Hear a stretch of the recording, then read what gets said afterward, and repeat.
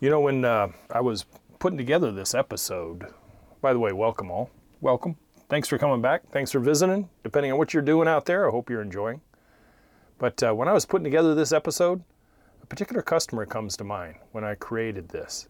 They were a young couple, young professional couple that needed some professional designing done. And they reached out to me and we came to terms, and I did initially a front yard design for them. And they told me up front in no uncertain terms that, you know, they were going to be doing the work themselves, save some money and for pride of ownership, etc. They succeeded in the front, sort of, but when they undertook the backyard and the design that I was hired to do back there as well, things kind of fell apart. So this week we are discussing when to interject a little common sense into a DIY landscape makeover project and have a pro come in one form or fashion. As always, welcome back. Let's get going. Glad you're here. Hey, I'm Matt. You can call me Coach. Every Friday I bring with me landscape DIY education, concepts and theories, ideas and solutions so you guys can go out and tackle a landscape project yourself, get professional results, save a whole lot of money in the process, and in this day and age, be a lot more self-reliant. Man, after a 20-plus year career in the green industry, I'm bringing with me a lot of knowledge and experience that I want to share with you guys, the new, modern, educated, self-reliant homeowner of today. So with the talents, skills, and tools do you have, and to what degree would you undertake a landscape makeover project? I guess the first learning lesson here today is be honest with yourself.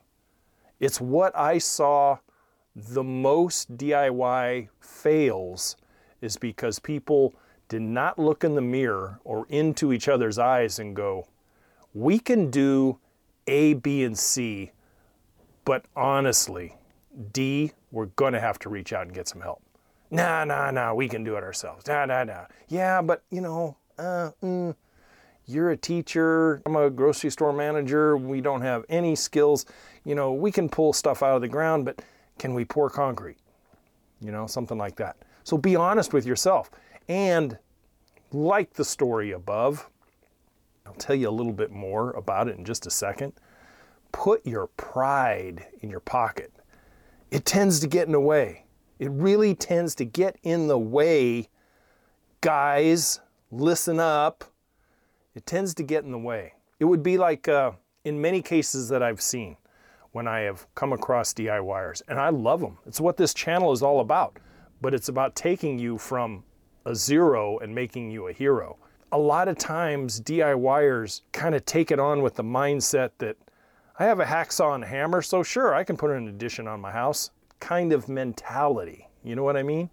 So in other words, they have a Walmart hoe and a half-ass shovel, so now they're landscapers. And going into it with that much ego and no common sense is just a recipe for disaster. It really is. You know, in the story I started to share with you guys, the DIYers, they really stumbled on two fronts. And one was the ego, and it wasn't the lady, it was the dude. The other was tools. So much demolition was called for in the front yard, and they never really followed the design. They really didn't. But so much demolition was called for with concrete tear out, rebar concrete, you know, reinforced concrete, and lots of brick, and they had to fill in a pool and all this other stuff. They tried using a really, really old, horribly conditioned, leaky backhoe that they bought in order to do the work that they needed. And then when the backhoe failed, which it was destined to do, they called me back. And I got there and I saw what they did with the front yard. And I said, okay. They asked me how much would services cost to do the backyard. And when they took me back there, I was taken aback. I really was. I saw what they had done. They changed a few things, like in the front yard. Instead of using new artificial turf, they went and found used artificial turf for the lawn. and complete with football field yard markings on it. And they said, what do you think? Hey, turned out pretty good, huh? The thing about the front yard, and I'll finish with the backyard in just a second, is the fence that they put around was really the only thing they followed in the design. It really was. They had, and I said, hey, are you guys happy with it? Yes, they were. Now on to the backyard. They had created a cardinal sin when it comes to demolition. And I'll tell you what it is in just a second. They had created such a disaster in the backyard that even I don't know exactly where I would have started on this. And here is my pro advice for the day. If you are going to start a large demolition project for your landscape makeover, and especially if you have a lot of concrete and masonry tear out that you're going to do, a real strong suggestion would be to start the demolition closest to your exit point, where you're going to be taking debris out and hauling it away or putting it in a dumpster or whatever. Don't start at the closest point of your house and start there and create a huge mess between where your tools are, where you are, and a huge debris pile, and you can't even get your tools out to extricate all this new debris that you've created. And that's what these guys did. Now in this case, the guy, smart dude, I guess, college educated, environmental geologist, and smarter than you and I probably, but the problem was he always let you know it. He didn't need to do that with me. He really didn't. And despite having a great master's shingle on the wall in his house, he created such a monumental mess.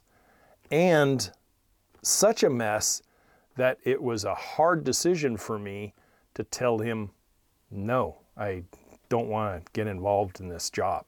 I just don't. Not that I could not have. I could have. It would have been a boatload of money to get involved in this. But there was something that was rearing its ugly head. Can you tell me what it was? Can you tell me what it was that made Coach not jump into the contractual bed with these guys? It was the chemistry. The chemistry is what made me say, no effing way. Nope. And when I did, and I said it in a very professional manner, that's when they decided to get attitude. And the design I did for the backyard, they found a 2-foot discrepancy in one of the long fence line measurements that I did, a 2 foot. So when I measured it in person and then I transferred it to the design, there was a 2-foot discrepancy, which had no bearing on the overall design, and that's why a lot of designers cover their butts by saying, this is a conceptual design. All measurements are estimated and approximated, period. That's why we do it that way. But then they demanded their money back or they were going to sue. And at that point, with the arrogance and everything else, I said, gladly, here's your money back. Give me my design back. Get out of my life. And I had that option at that point. Can you imagine if I had got into a contract with them and got in there and started doing stuff? What other things would have reared their ugly heads? So for DIYers, this is the starting lesson of today. Know what your limits are. Clint Eastwood said it best. A man has got to know his limitations. Okay? So in your case, know what you're fully capable of doing and how much education and other stuff you need to get in order to be able to manage a project if you're going to bring in a pro, or what you and your circle of influence is capable of doing before you bring in a pro. And know this, not all pros want to get in bed with you as far as doing piecemeal work. And I'll cover that in a little bit more detail later on in the show. I think from a contractor's point of view, and this, I'm telling you this because if you bring people in, you're going to have knowledge ahead of time of what a contractor thinks, okay, and how they think. Contractors should be able to gauge what they are capable of, and most importantly, what the customer chemistry is like. Maybe you're a small emerging company without a lot of resources yet, a lot of tools yet, and you see something like what I was facing, and you see these big ass dollar signs staring you in the face, and you leap at the dollars and not what really is involved to get those dollars from start to finish. Start to finish in an actual accurate cost and an actual manpower, power tool type of thing. If you've never done that before and you don't have the experience, oftentimes jobs like what I was looking at and that what I turned down can take a brother out of the game, period. You will not have enough dollars to start and finish it unless you go borrow money or go back to them and go, I have done a horrible disservice to myself and to you. I really underestimated. And if they want, they can hold your feet to the fire. Now you can go out and get yourself a contractor loan and bring in other people and more power equipment and everything else, and you're going to finish that job at a loss that could amount to tens of thousands of dollars because you leaped at the dollars, but your estimate was not accurate. So remember, DIYers, if you're bringing somebody in, make sure you have somebody that's experienced to a certain point, or at least if they're new, very realistic, and their estimate reflects that. They know up front that the estimate they're giving you is going to cover everything start to finish, unless you raise the bar in some way, shape, or form that triggers a cost increase. You add on to something that you were going to do, but then you found out, nah, and you said, hey, Joe, can you do this part for me too? And they go, okay, that'll be another $5,000. And you go, I understand. So by the time someone gets involved in something like that, and they have that legal document called a contract in place, now you're kind of stuck. You guys are stuck together. It's like a bad marriage. And who needs all that crap? You could be facing court litigation, contractor complaints board and all kinds of stuff. All right, well, okay, so much for the negative. Now let's move on to the positive. For DIYers, your limits should be carefully measured against a few things. Your skills, your time, your budget that you have set for yourself, the tools that you have available in one form or fashion, and what is the final end game product you're trying to achieve. If you're trying to achieve some kind of Instagram magazine face cover product, and yet you've set yourself a budget that you know is just above a water budget and not a champagne budget, then be realistic. Honestly, be super realistic with yourself. And at one point, you may have to ask this question. Maybe you can do it eventually. Maybe you can. But should you do it, and will you finish the project at a level that reflects a professional touch? Can you discern what you are really capable of pulling off correctly, and what you definitely need to reach out and have a pro consulted with or hired for part of the job? Another story time. I learned this lesson really early on in my professional career, where my limits were at. And it was important. And I'm so glad that I learned this early. You want to know what they were? Here you go. Number one, concrete finishing. Concrete and I were like, we were acquaintances, but we were no way, shape, or form best buddies. I formed a lot, but I had at my disposal two great concrete magicians. Thank you, Tony. Who did my pouring and finishing for me. They really did. And in some cases, they did all the concrete work. I did all the prep work, I did all the underground work, and then they would come in and do their magic. Did it cost me more? And eventually the customer? Yeah, it did. Yes, by all means. Did I sleep at night? Like a baby. Like a baby. And more importantly, did my jobs and the work that I created get good reviews, praise, and referrals? Yep, they did. So was it worth me knowing where my limits were? Absolutely. The other thing that I learned very early on, number two, and I alluded to this already, customer chemistry. 99% of all my customers were strangers when I met them. And very, very few, less than a handful, were ever friends afterwards. That's not to say that I did not have good chemistry with my customers. I did. I went out of my way. I just got the job done first to everybody's satisfaction. And then some. And if friendships bore out afterwards, hey, it was a bonus. But I didn't go into it trying to be all buddy-buddy. This was my business. This was my livelihood. And I have to approach it in that manner. When you become friends too quick, friends expect things. And that is a hangman's noose for a business person. It really is. They're going to expect things that at times they'll want just a little bit of that cookie. And then they'll want a little bit more and a little bit more. That's human nature. So the same should hold true for DIYers.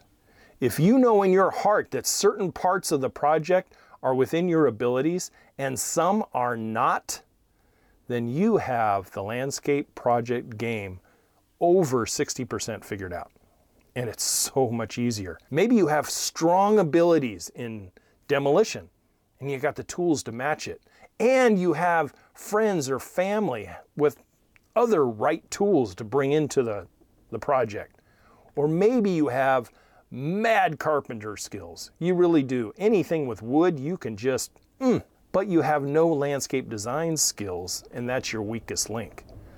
Knowing this, being aware of this, being honest with yourself and knowing where the resources are to accomplish parts of the project that you're weak on are really something that I delve into very, very deep in Homescape 1.0 in my ebook. Check them out. If you could use a little landscape education before embarking on a project of your own, a nominal expense there is going to pay you back dividends in reducing frustration and having more landscape success. Now, another thing. If you hire a landscape designer, they design your project out. They make their presentation. You're excited about what has been created for you. Remember to pump the excitement and emotional brakes. You can be very happy with the product that they've put out for you. They're probably very skilled, ladies and gentlemen, but pump the brakes and inject some due diligence after the design and the presentation, and he or she has been compensated and whatever. Now is the time for you to break that down. I used to call the design digestion process.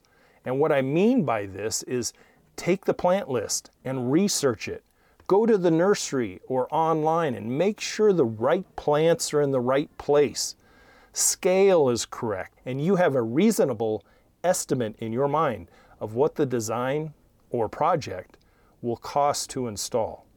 I mean, you've realized that the design aspect was maybe your weak link, and you corrected that by going and finding a designer. But did you tell the designer that, hey, we have a budget of $10,000. Here is our project site. We want to make this landscape over. We want you to design it out for us. Did they design it to your $10,000 budget? Or did they take it and create this Taj Mahal that's going to cost you $70,000 to do?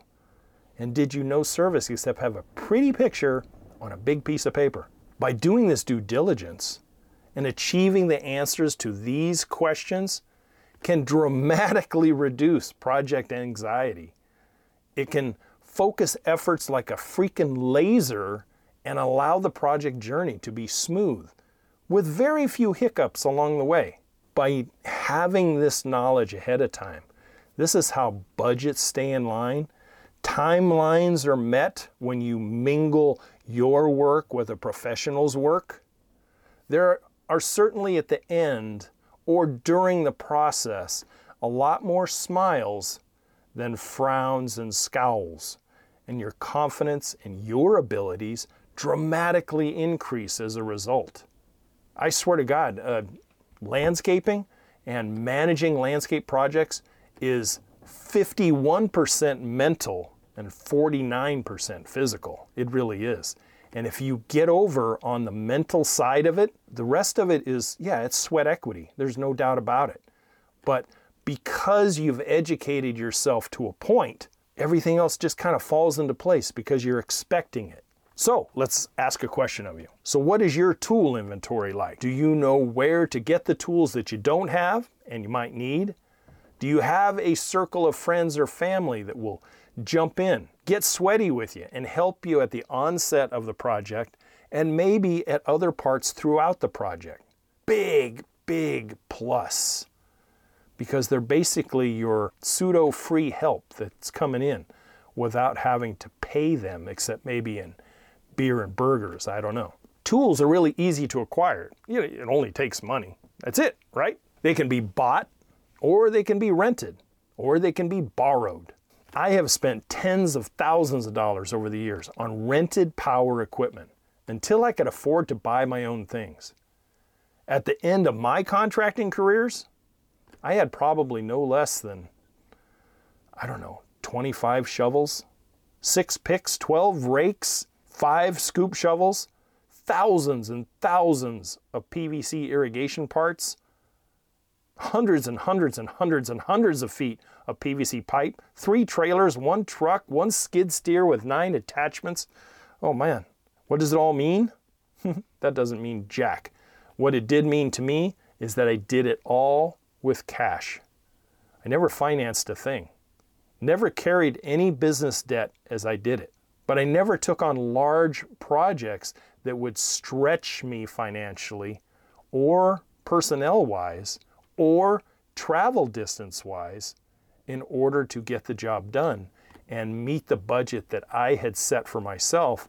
So at the end, when I walked away with a satisfied customer, I too was also satisfied because I made a profit that paid the bills and had a little extra, or I could go out and get a new shovel or whatever it was. I found that niche and I stuck to it, and it worked 98% of the time. It really did. So what do you take away from that? Well, as a DIYer, maybe that cash on the barrelhead type of thing is the best thing for you.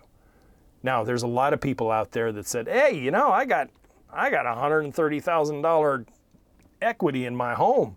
I'm going to go take a HELOC out and I'm going to buy some tools and rent some power equipment. I'm going to pay for a designer, and I think I'll have the backyard patio poured instead of me doing it. Okay, that's fine. You're incurring a little monthly debt for that HELOC, but you're also acquiring the right tools for the job as well. So it's a balancing act. It really is. In my contracting career, did I please everybody every time? I can say this. At the end of each project, I always did what the contract asked of me, and then some.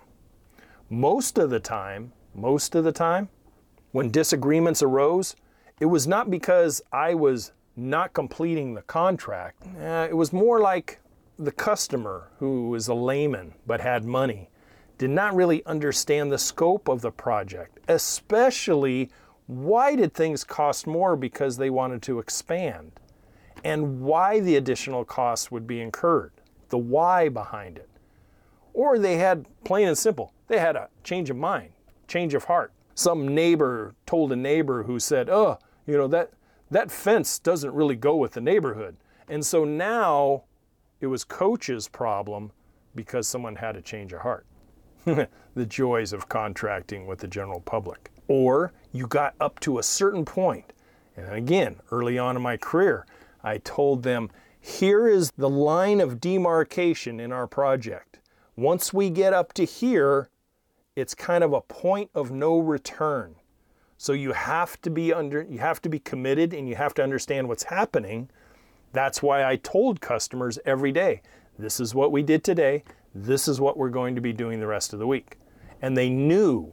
That was that communication touch that oftentimes created better chemistry, rather than just going in, never talking to nobody because people go to work or whatever, and then they come home, they see some progress, but they really don't know what's going on next week, that kind of thing.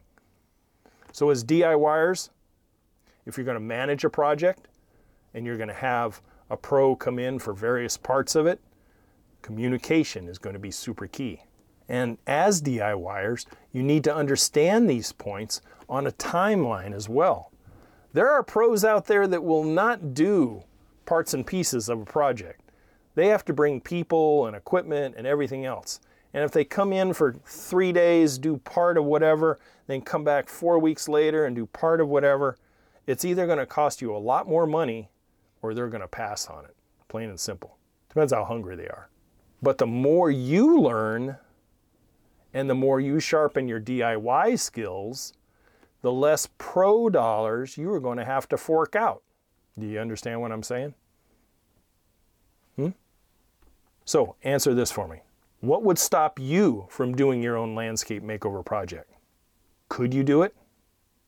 What would make you say, nah, not for me? I'd be really curious. And I'd love to get some emails from you guys out there and tell me up front, you know, Coach, that crap is not for me. I got a master's degree in blank, blank, blank, and that is allowing me to pay for whatever. Or, hey, I'm a go-getter. I like doing things. I like the pride of creating and finishing something. And so I would take it on. But I'd be very curious to know where you guys sit on that. Hey, it's kind of what I have for you.